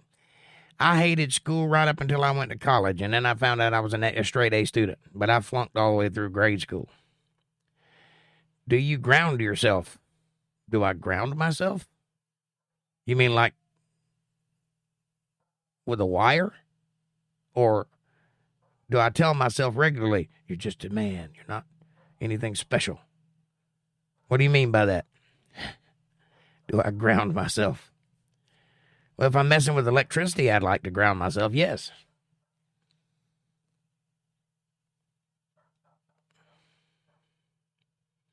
I am a neighbor and friend of Mark Questus. I don't know who that is. I think our hair are like antennas. Well, mine definitely is. Oh, I understand what you mean now. I found a simpler solution. I just put a dryer sheet in my back pocket, and I don't get electrified. You can also use Scotch Guard or anti-static spray. But I don't like to spray myself with things, so I just put a dryer sheet in my back pocket. I understand your question now. Yes, in the wintertime, I get electrocuted every time I touch anything metal. Yes. I once went down a slide in the summertime with my kids and like to never made it out of the slide because it was one of those tubes that goes down and turns, and it shocked me all the way down. Like, all the way down getting shocked. And it had metal rivets holding it together. Oh, man, that was rough. PVC, in case you don't know, produces electricity. And some people are electrostatic. And yes, hair is an electrostatic magnet. Barefoot on the dirt. For me, it's sock-footed on the carpet. But do you get the long arcs that shoot out of your fingers or shoot to your fingers from things? Because I can't even get close to anything metal unless I got a dryer lint in my back pocket. And for whatever reason, that softens me up or something. Doesn't let me become static. That sounded like a strange question at first, but I totally understand where you're coming from.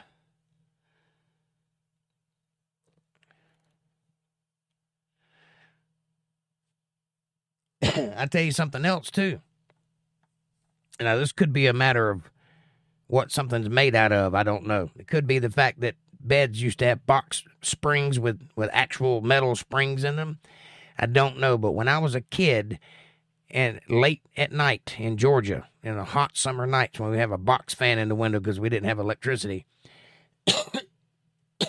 I could hear the radio clearly enough to understand what song was being played. coming through the air. I don't know if everybody's experienced that, and I don't know if it's because of the stuff the fan's made out of or the stuff the bed's made out of or this stuff here. I don't know which, but I know it was done, and I remember it happening. I get a shock once in a while. Oh, I get it all the time. April says, ground. Yes, I always went barefooted as a kid. We had stickers, sand spurs. When roly-polies existed. They still exist. I got roly-polies in my yard right now. You're just in a place that don't have roly-polies. Conductive, says Dana. Yes, yes, yes.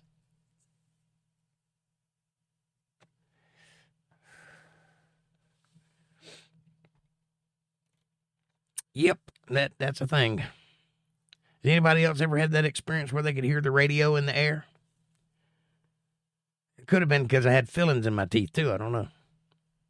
And I've heard all kinds of rumors, but I don't know which is true. But I'm that old, by the way. I am box fan in the window old. I existed before VCRs existed. That'll give you any idea.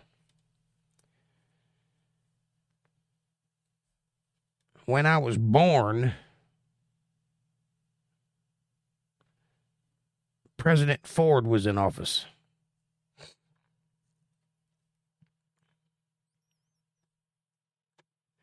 That's Ford, as in after Nixon.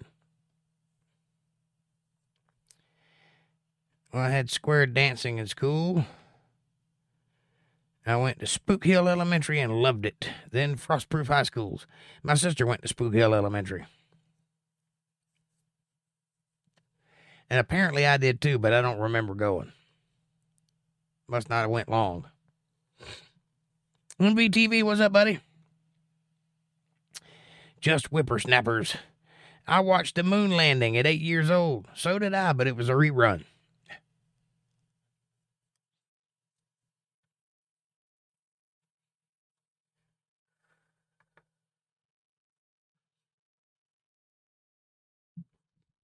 You guys are crazy.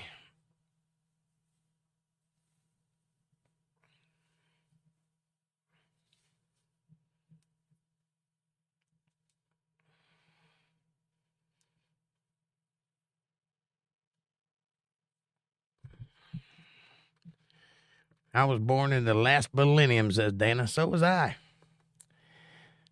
So was I. I was in the middle of that millennium. A little on the upper side of it. I was born in 74. And a lot of things happened in 74. Some good movies came out in 74.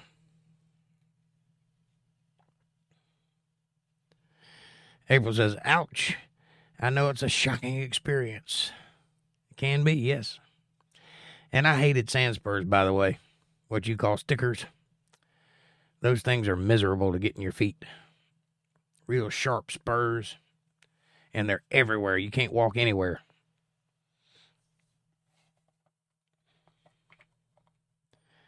April says, hello, MVTV. Good to see you, love. I call them stickers. Well, they'll stick you for sure. I call them sand spurs because they're primarily in the sand. 1959 for me. High school in the 70s was exactly like the movie Dazed and Confused for me, at least. Yeah, school was way different when we were kids, that's for sure. April says, yes. Dana says, it sounds funny. Born in the last millennium. It does sound weird, doesn't it? Hard to believe we're that old. I never thought we'd make it this far. MVDV says, April et al. Or et tu. Or tout sweet. Or whatever French thing you're saying next. April says, a lot. LOL. Yep, a lot of sand spurs. Sand spurs and stinging needles. Or stinging nettles. Whatever, however you say it. Anyway, Florida sucks is what I'm getting at. I can walk anywhere I want to barefooted around here. Although I don't. Because I'm weird about my feet. But I used to be barefooted all the time. And then one day, and I remember it like it was yesterday, I was laying in the grass in the ditch in my yard, looking up at the clouds going by, and I was laying there, beautiful, lush green grass, and I heard something out of my ear, and I turned my head, and I focused in on the grass, and I saw bugs crawling everywhere, and I jumped up off of that ground, and I ran in the house and took a shower, and I've never walked barefooted willingly outside again.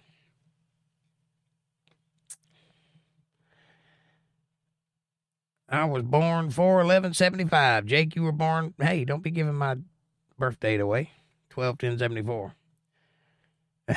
But thank you. Thank you for sharing. Delilah. No, I'm just kidding. I'm teasing.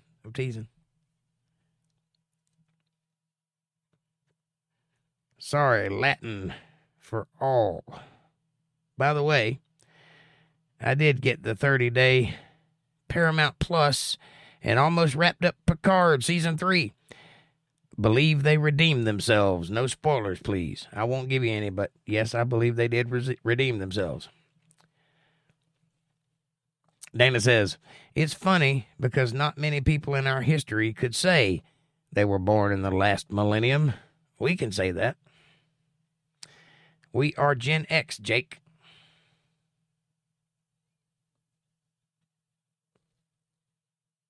Or as I like to refer to it, Gen RX.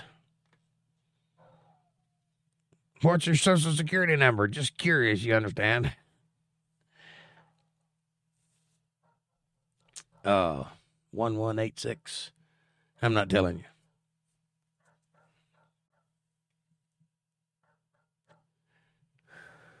Yeah, MVTV. Says April.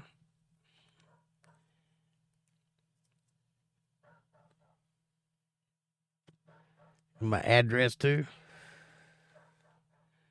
You already got my phone number, don't you? It's not hard to find. I'll give it to you, too. If you just go right here and send me a little email and tell me who you are, I'll give it to you. Then you can contact me 24/7 if you need to, with questions or curiosities or just need somebody to listen. I am here for my peoples.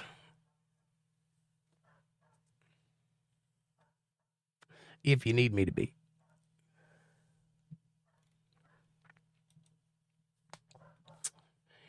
Be sure to hit that like button and subscribe to this channel. And also, if you haven't done so already, jump over to Untethered Live on Rumble. That's rumble.com/UntetheredLive.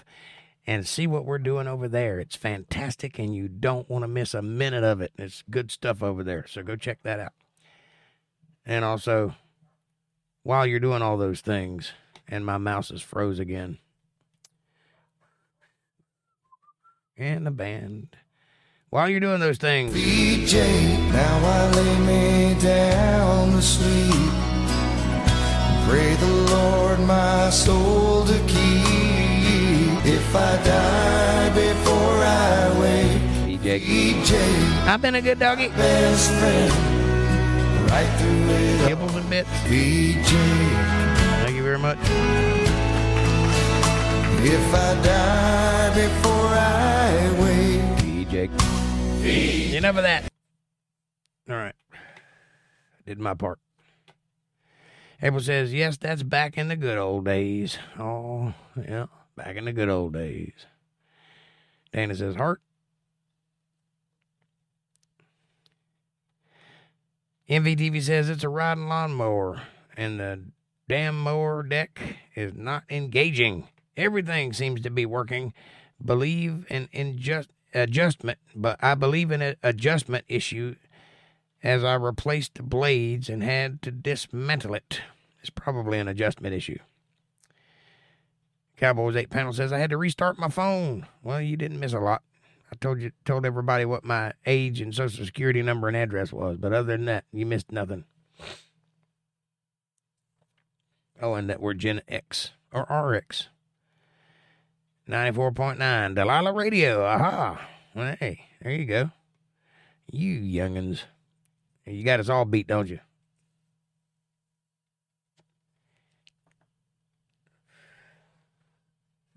I feel old sometimes. I also feel young sometimes, so go figure. It's a weird world we live in. I have never mowed grass in my life, says Dana. Wow. Really? You must be hot. Are you gorgeous? Tell us the truth.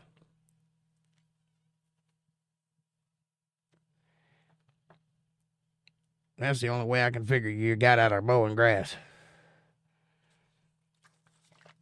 Either that or you live in the desert. That might be.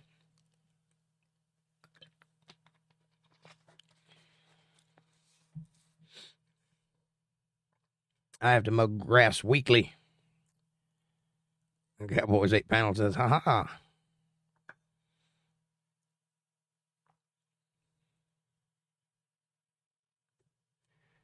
Come on now, don't be bashful.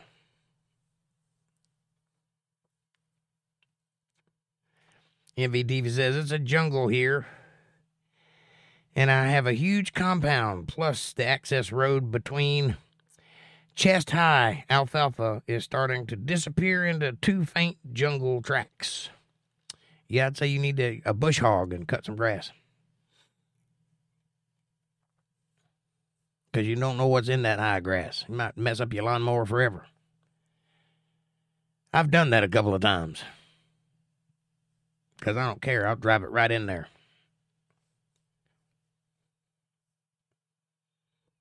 I have currently about 7 riding lawnmowers, and one of them runs.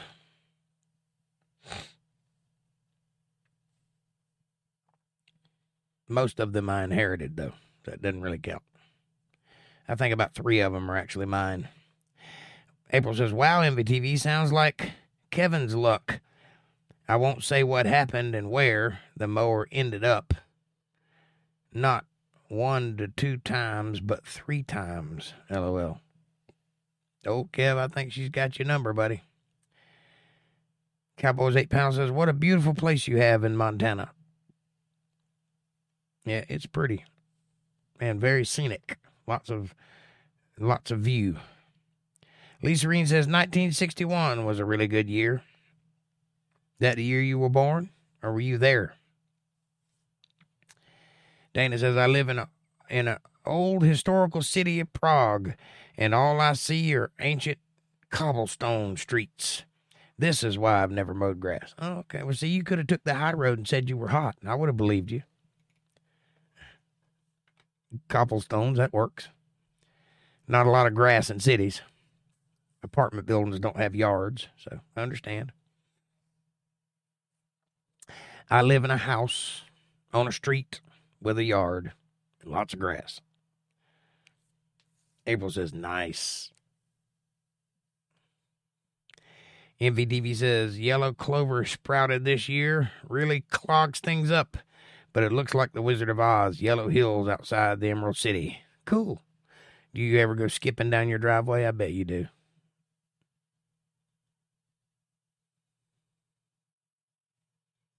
I would.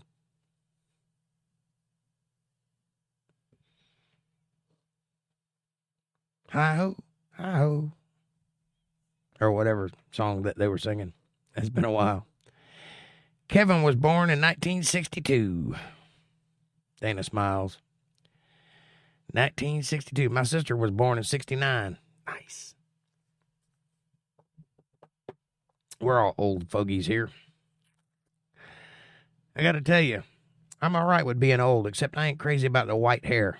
I don't like that too much because I can't grow hair on my face, so I just look like a hobo. Go figure.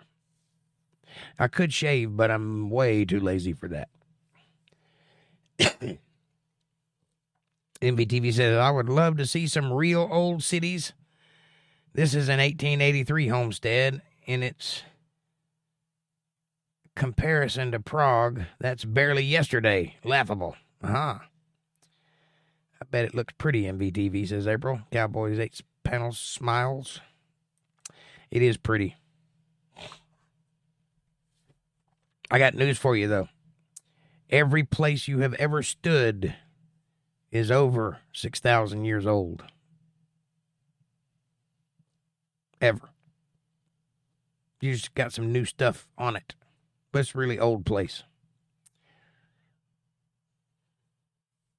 Might be 20,000 years old, or 30,000, or 50,000, or even 1,000,000. Never know. I don't quite think so, but it could be.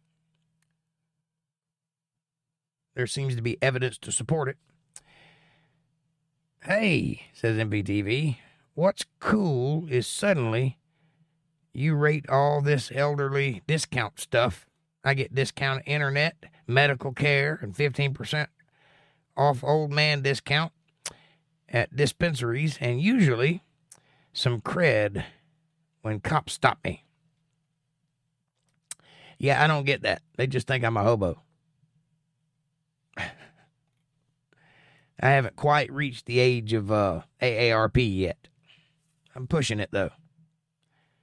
Won't be long. I think I got 7 more years. Then I can get AARP. I'm 49 this year, but I feel like I'm 120.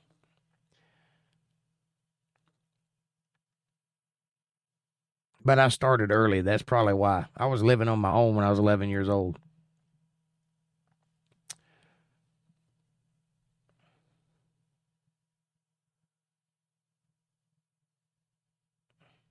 Got my first job. See, what was my first job? First job was delivering papers. And I was 9 or 10 then. My second job was roofing, and I was 11 then. And I was working ever since. Well, I break down with man sobbing.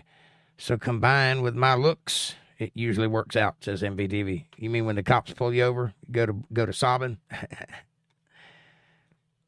April says, that's Snow White. What's Snow White? And the Seven Dwarfs, LOL. Oh, the hi-ho? I got you. You're a little behind. I'm a little behind. Yeah, some song she was singing was just skipping down the yellow brick road. I just can't remember what it was.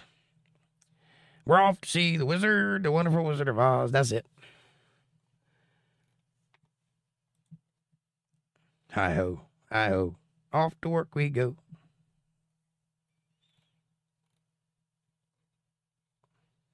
MVTV says, 49 was before prime. Get seasoned better each year. Gads. That sounds like forever ago to me. And thing is, even my age now seems a what happened surprise. I understand. 11 years old, amazing. Well, it wasn't amazing at the time. It seemed like the thing to do. I was an unconventional kid.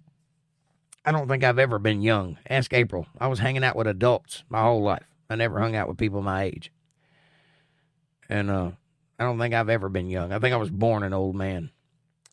Anyway, it was about 11, somewhere in that area. I moved out and was working a full-time job. And when I was 14, for sure, I was living with a woman in a condo in Bartow, Florida. Wow, Jake, you got it tough. But as I say, tough times make a man strong. Yeah. Well, I did have it tough, but I ain't complaining about it. That's just the way life is. I could tell you stories, though, that would curl your toenails. But that part of it wasn't the tough part. That was just life. I wanted to be a man. I was ready to be a man, so I went out and tried to be one. Didn't work out that well, but that's how it went, you know. I never stopped trying.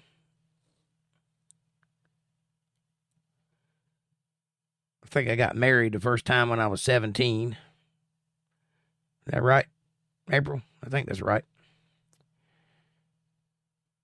And just kept collecting from there.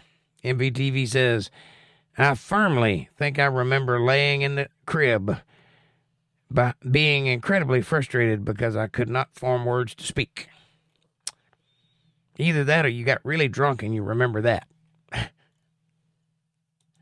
It's not unheard of. I remember being in the crib. Better than that, when I was 6 months old, I had a hernia operation. So I was born with a double hernia. Sometimes that happens to kids. Anyway, the lining that holds your guts up ripped, and my guts fell. And so I had to have that repaired when I was 6 months old. And I can tell you what the office looked like where they had me in a plastic incubator. Post-surgery or pre-surgery, I don't know which, but I was there. I could tell you what the doctor looked like. I could tell you how many people were in the room and what they were doing for the space of about an hour. And I remember that. And I was 6 months old. So that's not unheard of. April says, right on, cowboy. Or right on, cowboy. I don't know which.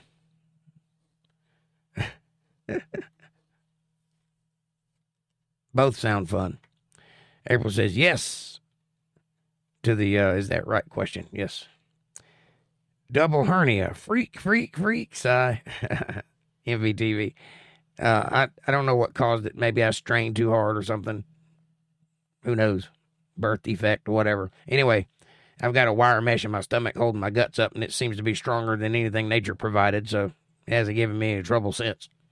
And I grew up with it, so it's probably gone now. It probably dissolved years ago. Who knows? April says, yay. Dana says, heart. It's one of those worlds, man.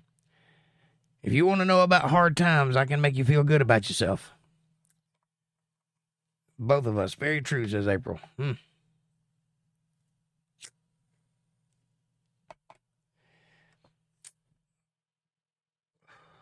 I remember being in some kid hospital and getting into trouble for climbing out of the rail bed.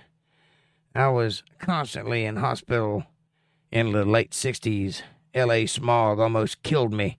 Instant cure on moving, says MBTV.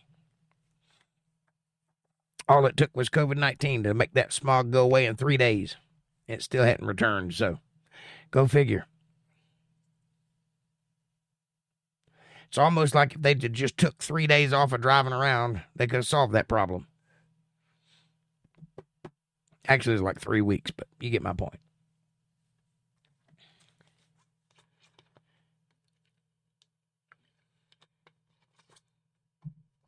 Yeah, I remember the L.A. smog, but it's not there now, oddly enough. It may have returned by now, but I don't think it has.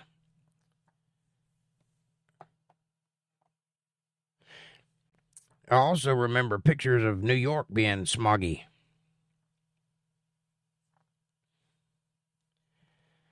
Hadn't seen pictures like that in a long time, though. Kind of makes you wonder what they were doing back then. It's different than now. Could it have been the lead in the gas? I don't know. You were 18, I think. Somewhere in that area, 17 or 18. Geez, I was 53 when my friend Carol and daughter advised me to go away with days later. Found myself car camped in a cheap Corsica on Med River, in Glacier with no clues or plans. And it worked out, though, says MBTV. So you started moving when you were 53, huh? I started early. That's why I feel so old. By the time most people are getting started with their lives, I'd already lived one. I actually started much younger than that because we had some complications after my 6th birthday. I was about 7 or 8, somewhere in that area. And we left Georgia under duress, let's put it that way, and moved to Florida, and we kind of hid out for a while under duress, let's put it that way. So my first memories are running for my life. The LA basin has a lot of topographical issues, making stringent air. I guess that's what stagnant air. Add 50 times more emissions, etc. Oh, I ran away at 18 and been on the move ever since. Got it. Says MVTV.